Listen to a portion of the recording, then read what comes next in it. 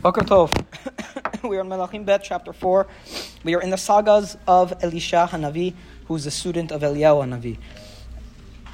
Interesting, we've seen many parallels between the stories of Elisha and Eliyahu, and one of them is going to be the story that we're reading right now, in which he revives a dead child. Okay? Spoiler alert. We didn't see him revive that child yet, right? Spoiler alert, John. Sorry. In which, before them, a child passes away. Okay? Now we don't know if they get revived. I know what's going to happen. Okay, so we're on verse 28. All right. Just ruined the Yeah, sorry, I just ruined it. Okay, so what basically happened? Elisha, there was a woman from Shunem who was a wealthy woman. It seems like they're empty nesters, her and her husband, but they're very generous people. They made a place in their house, a designated spot for Elisha to live, like an attic or something, okay? And he stays there, and at one point he says, you're such a nice lady, is there anything I could do for you? And you want me to speak to the king on your behalf? Do you want me to, give you some connections? And she says, no, I'm a woman of the people, I like where I'm at. I don't need anything. And then Gehazi, who we're going to see is Elisha's not so good servant, Gehazi tells Elisha, by the way, the woman doesn't have a child. Now, it's interesting that Gehazi would realize that, but not Elisha. Elisha is maybe in his own world. He's living in their house, and he doesn't realize that they don't have a child. But Gehazi says she doesn't have a child. And so then Elisha, okay, we're going to give her a child. So they give her, so Elisha blesses her in the same language that the Melakhim bless Abraham and Sarah. As she's standing by the entrance, they bless her with a child, which is also where Sarah was. Sarah was at the entrance of the tent, right? And so is the lady from the Isha Shunamit. But then, and the child is born, and next year, and then one day she sends the child into the field, and the child says, "Oh, my head hurts," and he passes away. And then she takes the boy and she puts him in Elisha's room on his bed in the attic, and she tells her husband. She doesn't tell her husband what happened. She just says, "Okay, you know what? I'm going." So she herself goes and tries to track down Elisha. Okay. And then Elisha, basically using Gehazi as an intermediary, says, "How is the lady doing?" And she says, I'm good. She doesn't want to talk to Gehazi. And then she goes and she grabs Elisha on the legs. And I think that's where we're up to, right? And then Gehazi tries to push her away, and she says, no, this woman is in a very difficult situation. She's Isha marat ruach, but God hid this from me. Okay, below he gidli, and he didn't tell me. Pasuk 28. So she says, did I ask for a son from Hashem? You are the one who just decided to give me a child, and I was the one who said, don't disappoint me. Did I ask for this? I said, don't disappoint me. I don't want the hope. Remember when he gave her the beracha, she said, no, don't give me this beracha. You're giving me hope for something that I've already kind of resigned to the fact that it's never going to happen. And now you give me the child, and then the child dies. Come on.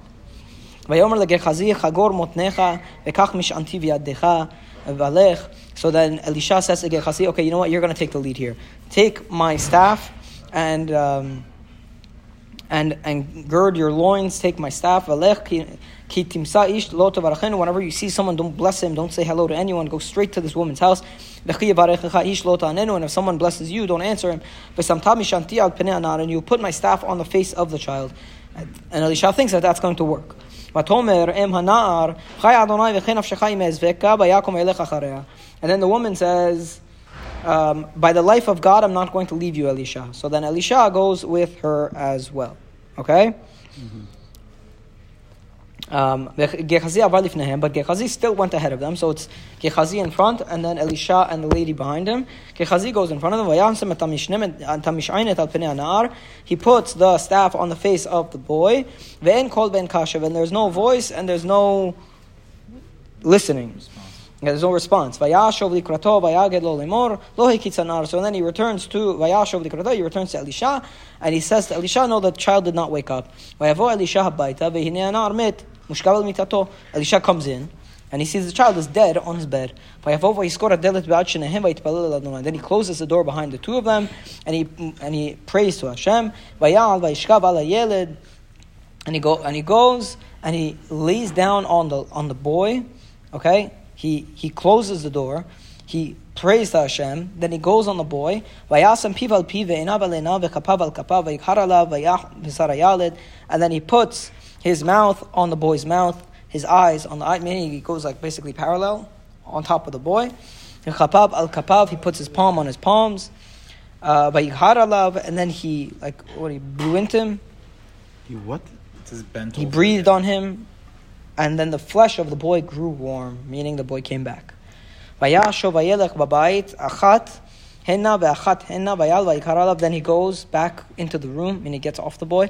He walks around the house, once here, once there, and then he goes back, and he breathes onto the boy again.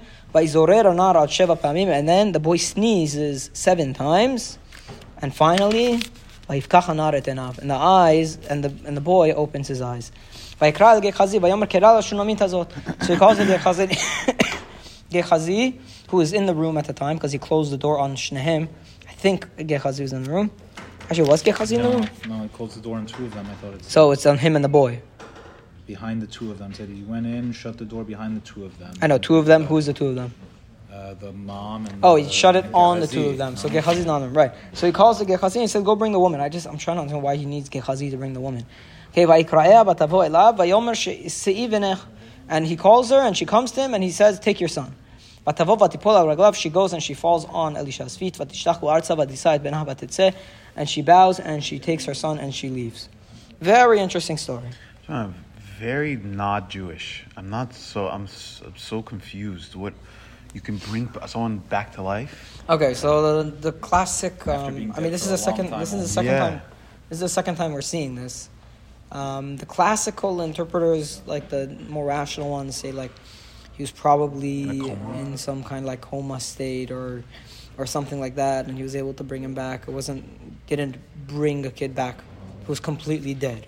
But he said his skin became warm, and it was cold before, meaning he was dead. Yeah, maybe he was almost dead. I don't know. He was almost dead. That was the first time this happened. With Eliyahu, no? It happens to Eliyahu. Someone that he I need to find the story. Brought the young boy back to life. Well, I don't know why it's. I'm blanking on the details of the story. This one's much more mystic. Dude, he put his hands on his hands, he put his mouth on his mouth, he put his eyes over his eyes. Here, should we find it? It's in Melakhim Aleph.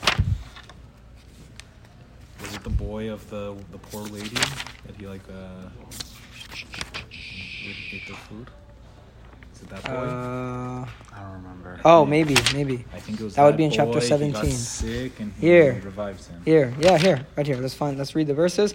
It was after these things that, remember the lady that he asked for the bread from her? The oil also didn't run out. And the oil didn't run out? Okay, so it was after these things, the son of the lady became sick, and he was very sick. He had no more soul in him, meaning he died, seemingly. So she says to Eliyahu, what is it for me? You came to cause my son to die. What? You came here and you give us food so that one of my sons died? I'd rather have no food than have my son die. So Eliyahu said to her, give me your son. He takes the son. They go up into the attic and he puts him on the bed. He calls out to Hashem and he says, Hashem, my God, do you also, on this woman who you brought me here to save her life, now you want me to do bad to her, that you kill her son? So he, what does that mean? He laid himself out over the child 3 times, same as Elisha. And he calls out to Hashem and he says, please bring back the soul of this boy. Hashem listened to the voice of Eliyahu and the boy's spirit came back and he lived. Eliyahu took the child and he brought him down from the attic and he gave her to his mother. And Eliyahu says, see, your son is alive. The woman says to Eliyahu, now I know that you're a man of God and the word of God that's in your mouth is true. So it happens with Eliyahu also. Now, in this story, in Elisha's story, it seems like the boy is a lot more dead.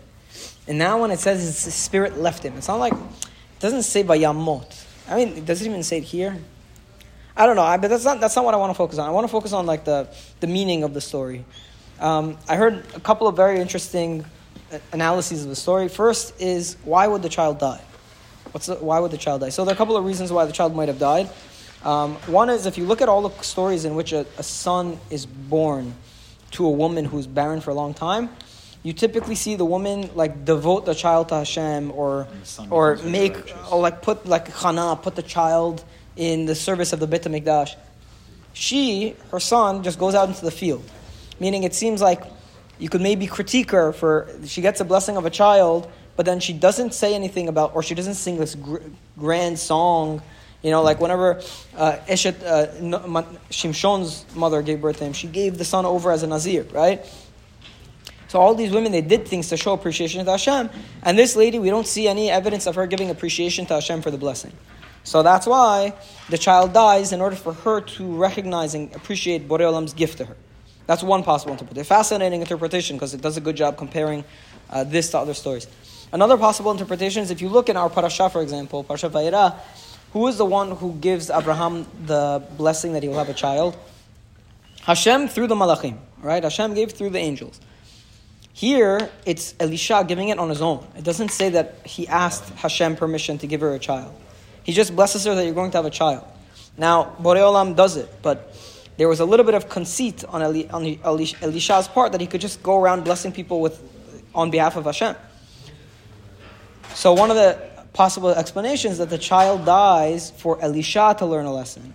You have to realize that there are limits to your nivuah, and you see the limits of Elisha's nivuah when he recurringly misses things. He misses things like the fact that Gehazi, when he puts the staff over the child, it's not going to bring the child back to life, right?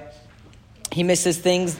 He misses the point that the woman is in a bad state. She said, "Oh, ne'lam mimeni," that she was in a very bad state, right? We see Elisha recurringly missing information, which shows us that it was a lesson for Elisha to learn some humility. He didn't even realize the woman was barren. He didn't even realize the woman was barren, right? So Elisha is missing things.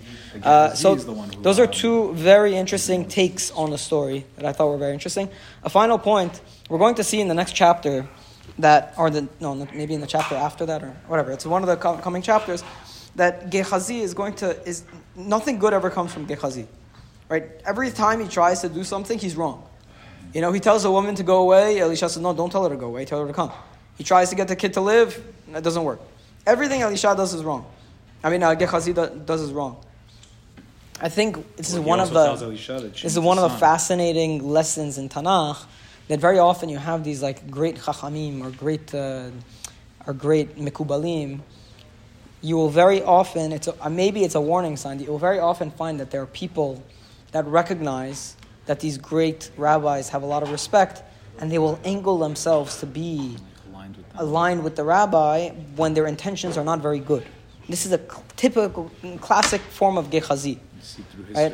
Yeah. And you see it a lot in the culture today, where anytime you have like a very, very big rabbi that everybody respects, you'll have some guy of his servants who's out there for the money, and will try to take liberties as well. And this is Gehazi. It's a warning that with great capability and great respect comes potential for great corruption.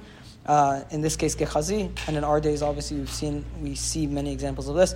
B'ezrat Hashem, we should not see it at all. Baruch Adonai L'olam. Amen. Amen.